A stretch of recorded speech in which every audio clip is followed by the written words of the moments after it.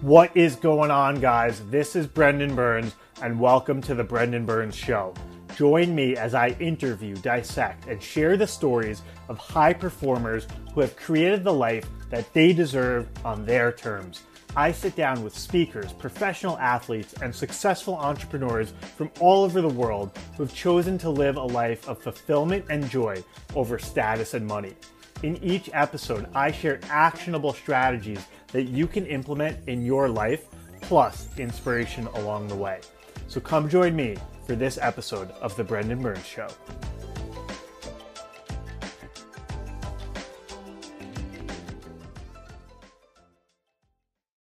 Ladies and gentlemen, welcome to another episode of The Brendan Burns Show. Joining us today is Steve Olsher, who is known as the world's foremost reinvention expert.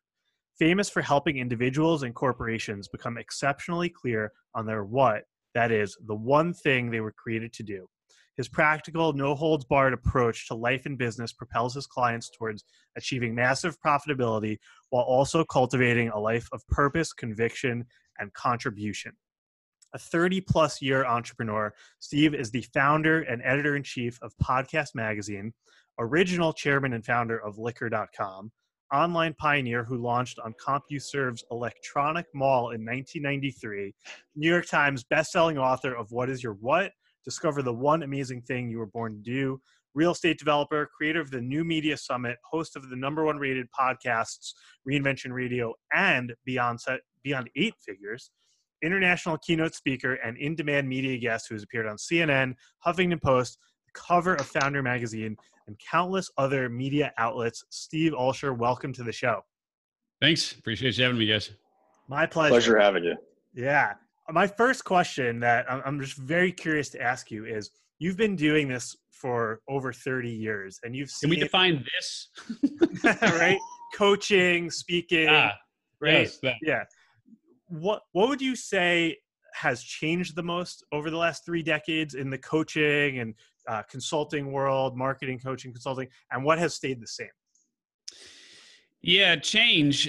Just the way that we reach people in terms of being able to better target those that we are most compelled to serve. I think podcasting has played a big part in that, and of course, online marketing as well. And having been a podcaster off and on since 2009 and launched on CompuServe's electronic mall in 1993, I've had a fair share of experience in watching both media evolve there. So, that's certainly helped immensely. What I would say probably hasn't changed is a couple of things. Number one, you still have unqualified people trying to help people that they think they're qualified to help when they're not they're just not qualified to help those people and really can't even help themselves. But that's a whole other discussion. But they still seem to get paid, and they're able to make a living. So, I guess there's one born every minute. So there you go. So there's that. But outside of that, I think the biggest change that I've seen is because there are a lot of people who are unqualified to do things that they shouldn't be doing in the first place. It cuts both ways. It makes the consumer smarter in terms of finding someone in terms of a mentor or a coach or a guide who really is more of what they need, and they've got a better understanding of what it is that they're looking for. And of course, then they have a better frame of reference with which to say, this investment should generate this return. And so by working with people that they may have invested in and getting certain results that may have not been what they were looking for, at least they have a barometer with which to measure what makes sense and what doesn't moving forward. So I think that's been immensely helpful. And then on the flip side, I think it's also been really good for the people who have said to themselves, hey, this is easy. If you can do this, then I can do this. And frankly, we're all wired to excel in very specific ways. And on the flip side of that, I think there were a lot of people who found out quite quickly, this isn't really what I want to be doing with my life. And that's a good thing. Yeah, gotcha. How did you pick the niche, if you call it that, of being a reinvention expert? And over your career of working in this capacity of helping people either figure out what their why is or getting to the next level, did you explore different niches? Did you coach people or support people in different areas? And how did you ultimately pick this as kind of your main area of expertise? Yeah, I don't know that I have an area of expertise at all, to be honest with you, because it's so hard for me to look back and recreate my process. I was asked over the years, how did you get from point A to point B? And the answer is a million little steps, right? And there is no shiny object, there's no silver bullet that unfortunately people can just kind of push the button on and make happen. So what I have found is that because it's an ongoing game of reinvention, that seems to be really what resonates with people, is the fact that you can reinvent your life on a dime, and what it is that you do today doesn't necessarily have to reflect what you're going to do for the rest of your life. And I think if anything, I just give people permission to change who they are and what they're doing, and to stand up and say, "Yeah, I don't want to die having only done this in my life." And so the reinvention piece really just boils down to, in author land, they say that you write the book that you most need. And so the book, What is Your What? Discover the One Amazing Thing You're Born to Do, which goes through the process of really understanding how you're naturally wired to excel and then how to make money sharing that gift, is built out of necessity. I mean, it was built out of creating a framework that I needed. And so ultimately, the work that I do really just reflects the same questions that I have, and answering those questions of really, how do I insert myself into the conversation I want to be a part of. Mm-hmm. When you get on with someone in a session, or you're speaking to a group and you're helping them understand what is the one thing that they were created to do you think that every person who is not yet doing what they should be or want to be or love doing, do you think every person innately already in that moment knows what it is? And if they're not, and if they're saying, I don't know, there's just fear that they have to work through? Or do you genuinely think there's some people who don't yet know and they need to read books or do other exercises to figure that out? And if so, what do you recommend they do? Yeah, I mean, I would simply say this, which is I do believe that most people, if we're using geographic analogies here, I think most people generally understand the country that they should be living in. They generally understand the state that they should be living in. Where it gets fuzzy for most is going to the right county, going to the right city, going to the right neighborhood, going to the right street, going to the right house. Mm-hmm. And so you can do really, really well from a career perspective just being in the right state. If you're not even in the game, if you're not even playing something, it's really hard to win. But those who do exceptionally well stay the course and recognize that this is an evolutionary and organic process, and they forgive themselves for deciding at some point that what I was doing here isn't quite as good as what I can be doing here. And so even if you look at and you mentioned before we hit record here, you mentioned one of the events that we do called the New Media Summit. Well, that in of itself is an event where we bring in 40 top podcasters, and we give 150 attendees the opportunity to take center stage and pitch them on who they are and what they do. And they literally get booked on the spot on their shows. When I went into this arena of creating an event that was kind of a match.com in person for people who want to get booked on shows and people who have shows, I was giving myself more leeway to be able to say, well, maybe we'll have a YouTube room, and maybe we'll have a blogger room, and maybe we'll have all these different things going on, podcasts, etc. Thus the name, the New Media Summit. But that's kind of like being in the right city. So I'm really close, but not the right street and not the right house. Because at the end of the day, it really is a podcast focused event. And so I was committing, but I was afraid to really commit to saying this is a podcast specific event. And I think a lot of people have those same fears of being pigeonholed in a certain way. Yeah. I mean, I talk about that a lot. I face that myself. Anthony has too here, my COO, when we're talking about like niching down, not for my whole brand or career, but like you said, for an event or an online course or something that we're teaching. And when you go more specific, sometimes you actually get more listeners, more money, more results, more success, because you're able to pull in people who want that one specific thing. Yeah, or less people, less money, less results, but it's a much easier go at getting to those results. I would interject one thing. I think there's a quality and a personal trait involved here that somebody secure with their own being and very confident in themselves can thrive and survive anywhere. Yeah. Yeah. I mean, a capable person, it's kind of the unsaid, I don't want to say joke, but let's just say that this isn't vocalized often in the coaching world, which is, and Anthony, I mean, you're spot on. And that is the clients that were going to succeed without you because they were going to succeed anyway. And all you did as a coach for that person is maybe give them a little direction, maybe hold them a bit more accountable than they would hold themselves, maybe give them a good idea that they move forward with. But ultimately, those that were going to be successful were going to be successful with or without you. Couldn't agree more. We're catalysts for that success if you take it in that regard. And accelerators. And it's interesting. I'm curious if you agree with this, Steve, but I feel very confident in saying that someone who will succeed with or without you, someone who won't succeed is going to be unsuccessful with or without you. And that's been our experience of working with people specifically who don't want the help, aren't willing to listen, aren't willing to make changes. And whether or not we're there, it doesn't matter. And we usually will then fire the client in that case. Yeah. And look, I'm not one to penalize people for wanting proximity.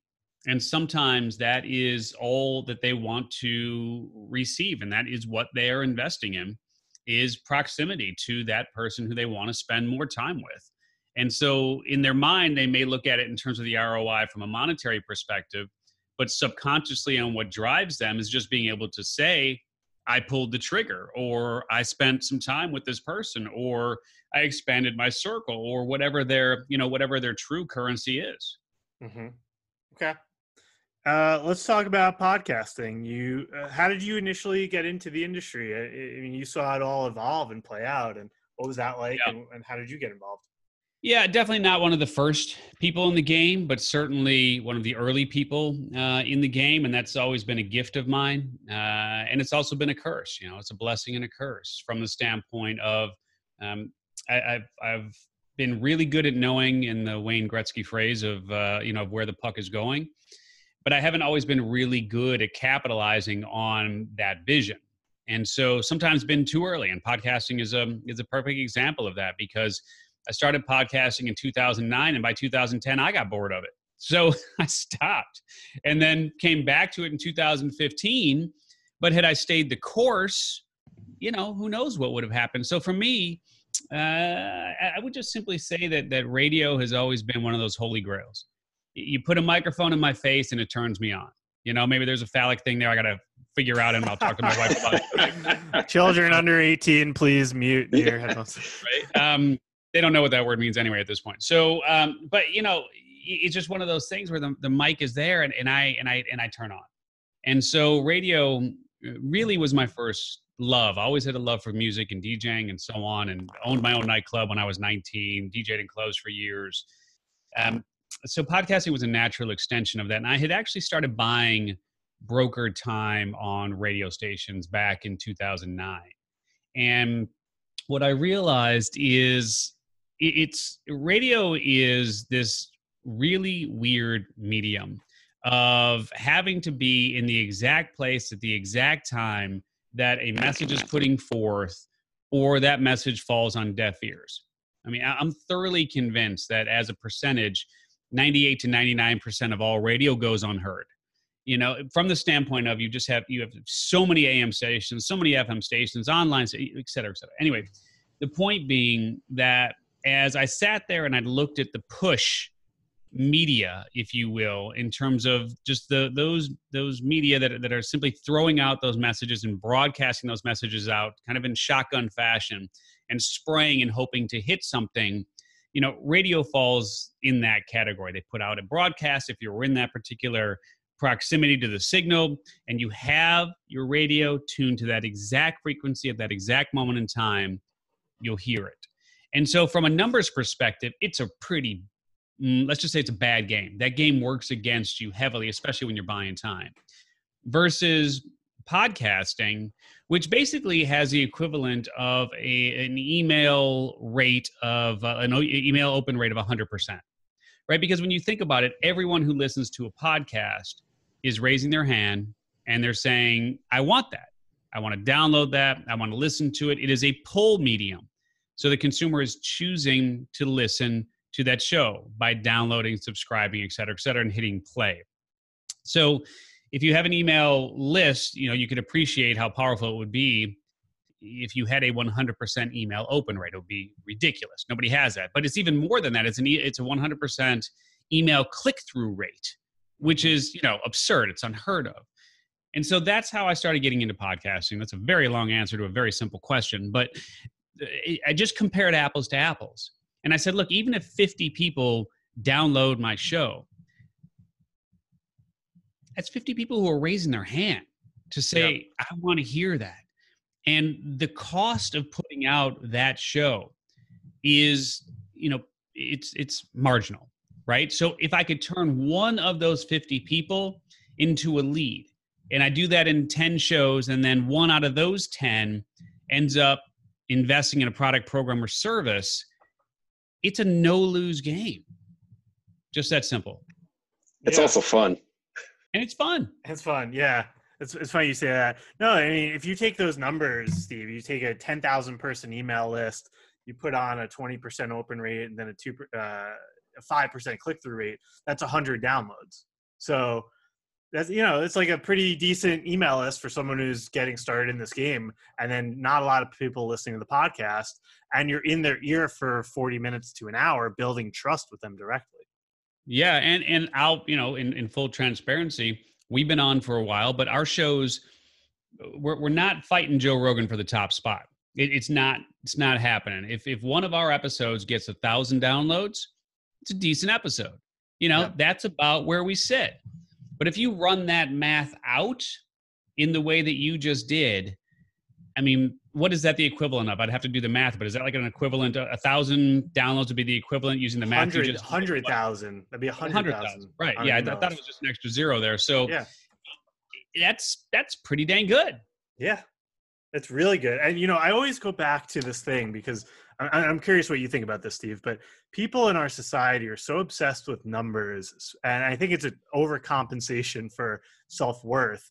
When I like to go back to the Kevin Kelly rule, the 1,000-person rule, where if, let's say, you had 1,000 true fans who paid you $100 a year, that's six figures. And I'm curious, what you think about this obsession that people have with numbers versus the validity of obviously wanting to have listeners and fans and customers.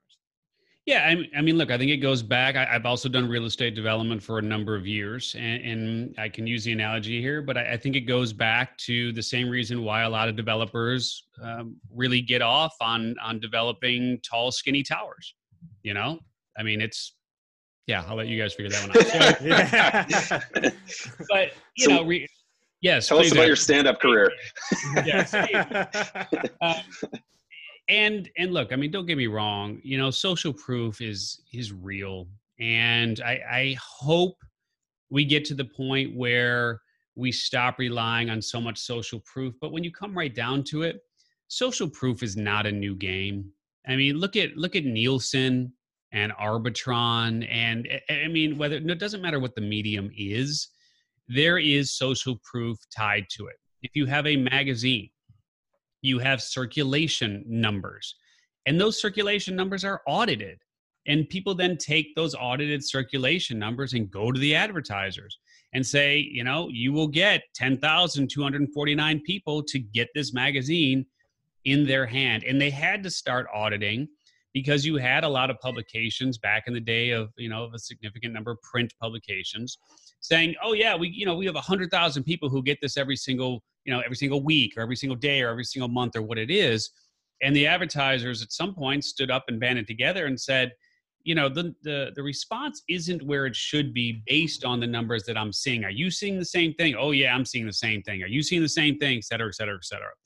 And that's when the circulation board, if you will, was formed, where they started auditing these circulation numbers. And now you wouldn't advertise in a publication that doesn't have that audit. And it's the same thing in social. It's the same thing in podcasting. It's the same thing no matter where you go when you're asking someone to invest and receive a particular ROI. It has to be sustainable. It has to be measurable. And as much as I'd like to say that the numbers don't matter, they do.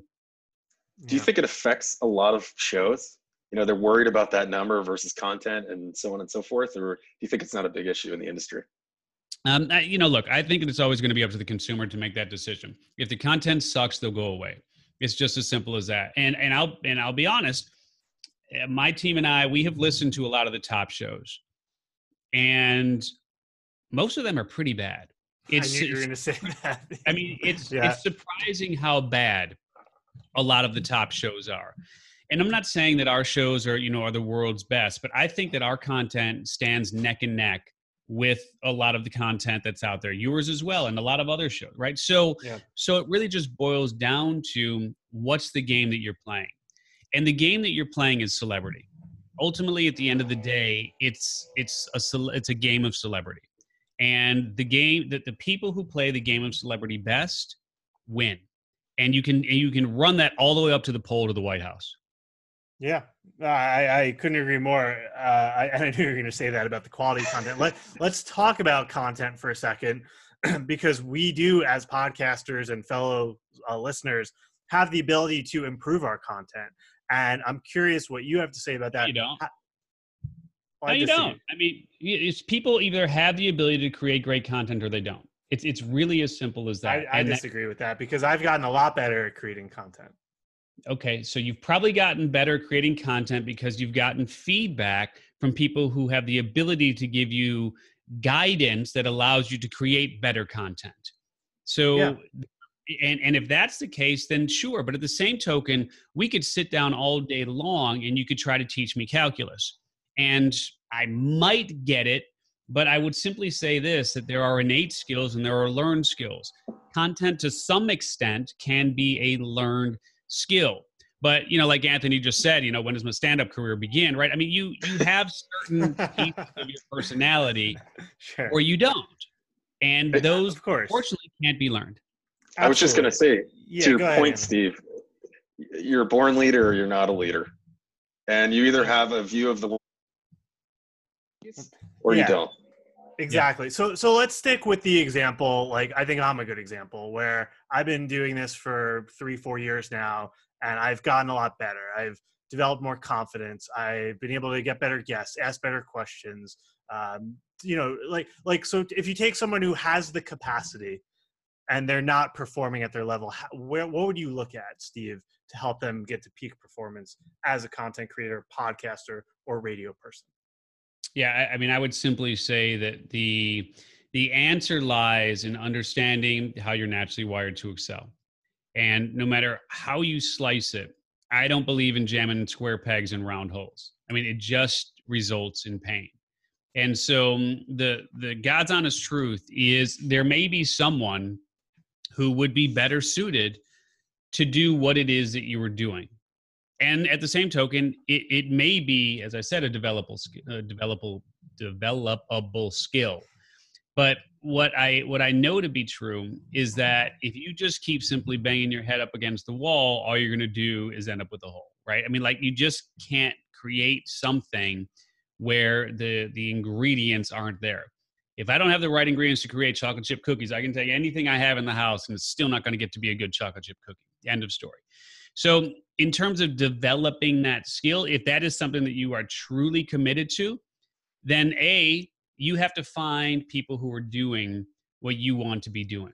When we launched Podcast Magazine, and I ended up landing 21 different writers for the magazine to take care of different sections, in addition to everything else that we're doing with the magazine, when it came time to say, here's how we want the articles to read, I had to give them examples.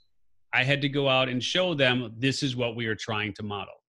And I had to create the articles, myself, to feature articles and then say, here's an example of how I'm writing this. I want you to model and emulate what we're doing here. So that would be step number one, right? Which is you definitely need to find people who you want to model, because there is someone else out there who's already doing what it is that you want to do. And if you're committed to making that happen, then look at what it is that they're doing and how they're doing it.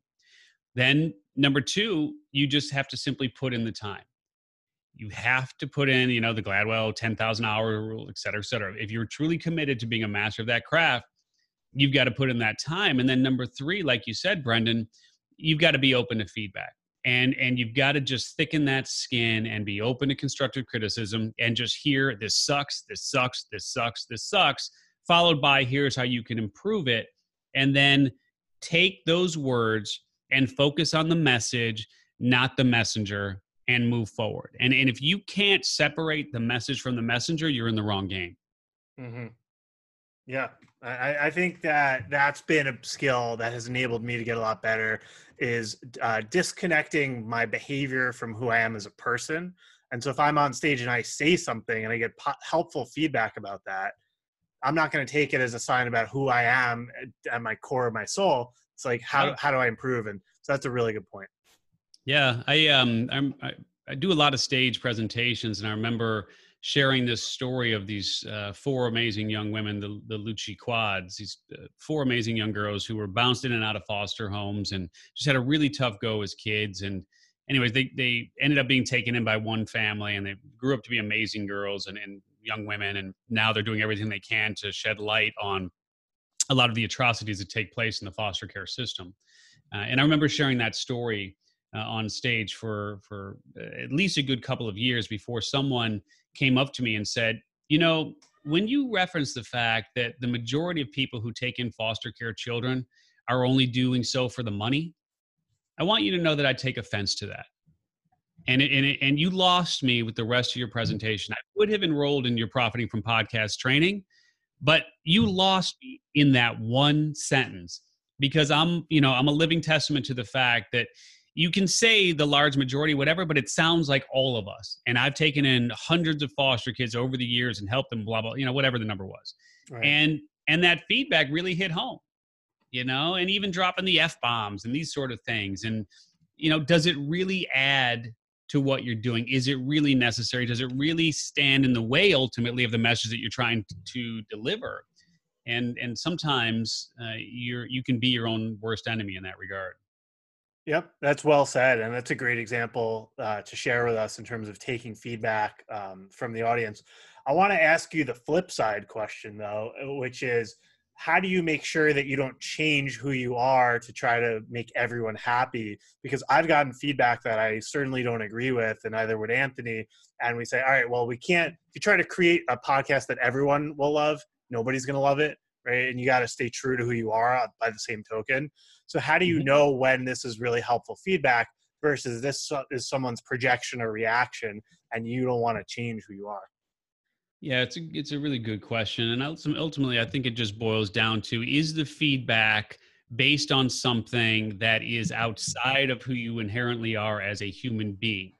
And it is something that doesn't impact your life in any way, shape, or form, or your personality.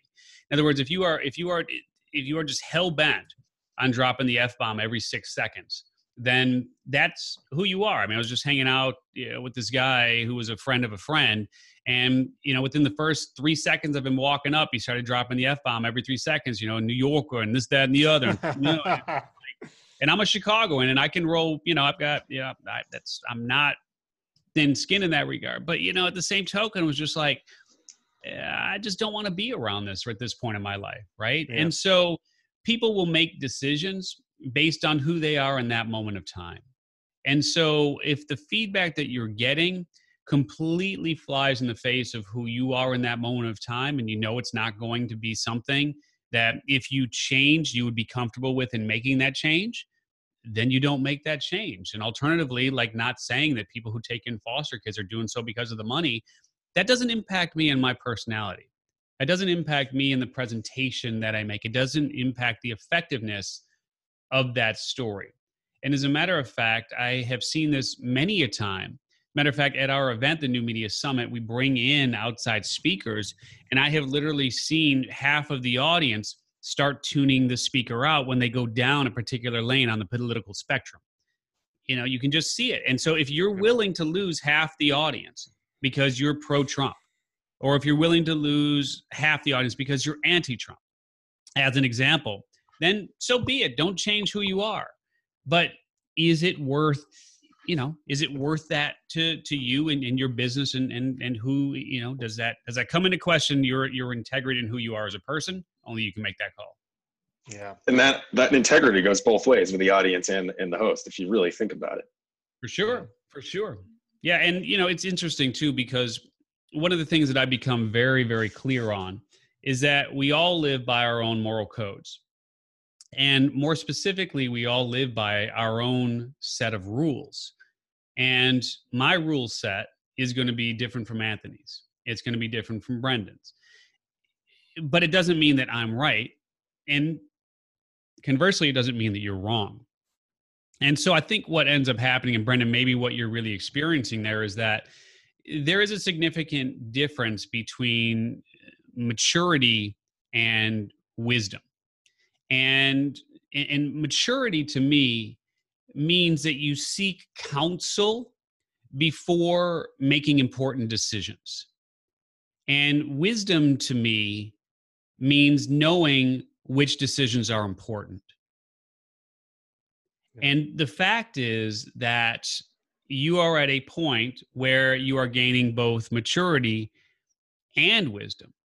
And so by seeking those, outside, just by seeking input from others, you're demonstrating maturity that you probably would not have been able to demonstrate just a few short years ago. And then as you continue to grow, as your wisdom continues to grow, you'll become much more selective about what you seek input on. Yeah, that's very helpful. Anthony, what were you going to say? I was just going to say, it's funny, that same premise, that same concept, Steve, you talk about applies to heads of companies. And I think that success. Well, we'll let Anthony collect his thoughts on that one. Yeah, he's getting called by a CEO right now. Yeah, I know, right? And there's exactly. No, that's good. So let's go over to another question about podcasting, which a lot of our listeners are asking me, especially people who are not doing this to be a podcaster, but say going into a new career as a coach or a thought leader. And they say, I feel like I should have a podcast. Everyone else has one. Or they're genuinely interested in it. How do you come out on that question? And when do you advise someone have a podcast versus not go that route? Yeah, to me, I would simply say this, which is if you embrace new media in any way, shape, or form, and new media to me actually would include a website, right? Because no matter how you slice it, a website is something that is electronic. It would fall under the category of new media, and is one of those things that if you're in business, you simply need. I would put podcasting in that same exact light, in that same exact category. To me, if you have a business, you need to have a website and you need to have a podcast. It really just is that simple. Mm-hmm. If you have a website, you should have a podcast. Yep. And when you if you take someone who isn't necessarily like a solopreneur who does a specific type of coaching where they can go on at length about a topic, which would be a more natural fit to me. If you take a business or a more corporate scene, how would you advise them on creating a podcast, specifically more of an old school company? How do they engage with young people? How do they keep it interesting? How do they engage with people if, let's say, it's a more esoteric or different topic than a traditional show? Yeah, it's an interesting conversation. And what I would say is you don't always need to have an external facing podcast. You can have what's known as an intracast, which is an internal podcast that is only heard by your employees. So I am a big believer in the medium for sure, but it doesn't always have to be a consumer facing medium. So you absolutely, as the CEO of a Fortune 500 company, or I mean, somehow you have to be able to communicate with your employees, especially when you get over, 1,000 employees. It becomes increasingly difficult. We actually just did an article in Podcast Magazine about the lack of engagement and how few people actually corporate email, and how just the number of emails that are open that come from HR are even smaller than that. So, I mean, it's just like, it's ridiculously low in terms of engagement through email. So having a podcast for a larger company is a great way to simply communicate internally. And because people can listen on their own time at their, on the treadmill, just going to and from work, et cetera, the open rates and engagement rates of Intercast actually is much higher than you might think. So not every company needs to have a consumer-facing podcast, but again, 100% of the companies, if you have a website, you should have a podcast, and you could have a lot of fun with it, especially as you get into bigger companies like Procter and Gamble and so on, that have all of these brands. And you could have a lot of fun with that. I mean, stories of people brushing their teeth and ridiculous. I mean, again, the goofier, the crazier, the better. We featured a podcast in Podcast Magazine in our inaugural issue that is called Serial Killers. And that's CEREAL, like what you eat, serial killers. Yeah. And all these guys do is talk about cereal, and they review cereals. If you're General Mills, or if you're Post or whoever, you should be buying that show in a heartbeat. Mm-hmm. I think one of the key takeaways that I'm having here, a central theme of this interview, is that podcasts are a great way to engage. And I think it's very fascinating what you say, Steve, about an internal podcast to engage company employees. But I think it's interesting to use the podcast as a way to get in people's ears more. I've certainly conferred with some bigger social media personalities and people who have very large personal brands, and they say that their goal with everything social media wise is to funnel people to the podcast on the free side of freemium. And then obviously you can leverage that to then upsell into programs and products. But I like that a lot. It is a great way to engage. Everyone's obsessed with the email list, with Twitter, with Instagram. But 10 people listening to you for an hour a week is more valuable to me than 5,000 Twitter followers who click my like button every now and then, and you can't control that algorithm anyway. Yeah, absolutely. I mean, the numbers don't have to be staggering for you to have a significant impact on people's lives. Those that you're most compelled to serve, for sure. Exactly. All right. Tell us about, as we wrap up here, tell us about Podcast Magazine, New Media Summit, what you're focused on, and what's going on there. We got some exciting news on Podcast Magazine. Yeah. So Podcast Magazine is our newest baby, and really just it's been an incredible go. I mean, it was zero to launch in roughly 100 days.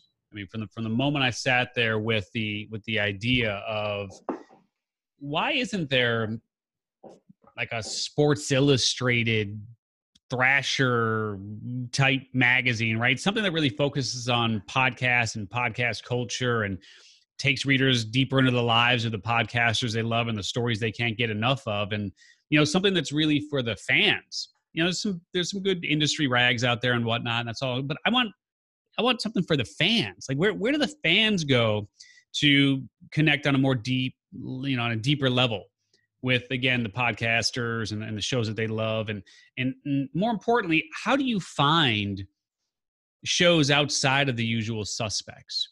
There's a handful of smaller apps out there and some things, they're doing some cute stuff out there and whatnot. But on a broader level, how can we level the playing field for all podcasters, where we give people the opportunity to find shows that they haven't heard of, but they should be listening to? And then what about like a chart? Where's like a billboard thing for podcasting? Like, where's that? If you go to iTunes or Stitcher or Spotify or whatever, you're going to see ratings and you're going to see shows featured, but those are based on subscribes and downloads and ratings and reviews. So that's like an ascending spiral 99.9% of shows aren't going to break into. Right. So what if we created a chart that was created by fans for fans? And so I'm going through all of these ideas and just kicking them around. I start talking to some people about it, and they're like, that's got to exist. Doesn't that exist? And kept looking. And the answer was no. And so literally in just a matter of days, I had assembled a pretty large group of people who were excited about working on this with me. And I went to look for the domain, and I was like, what are we going to call this thing? Right. I mean, it would only make sense to call it Podcast Magazine. Like, what else would you call it?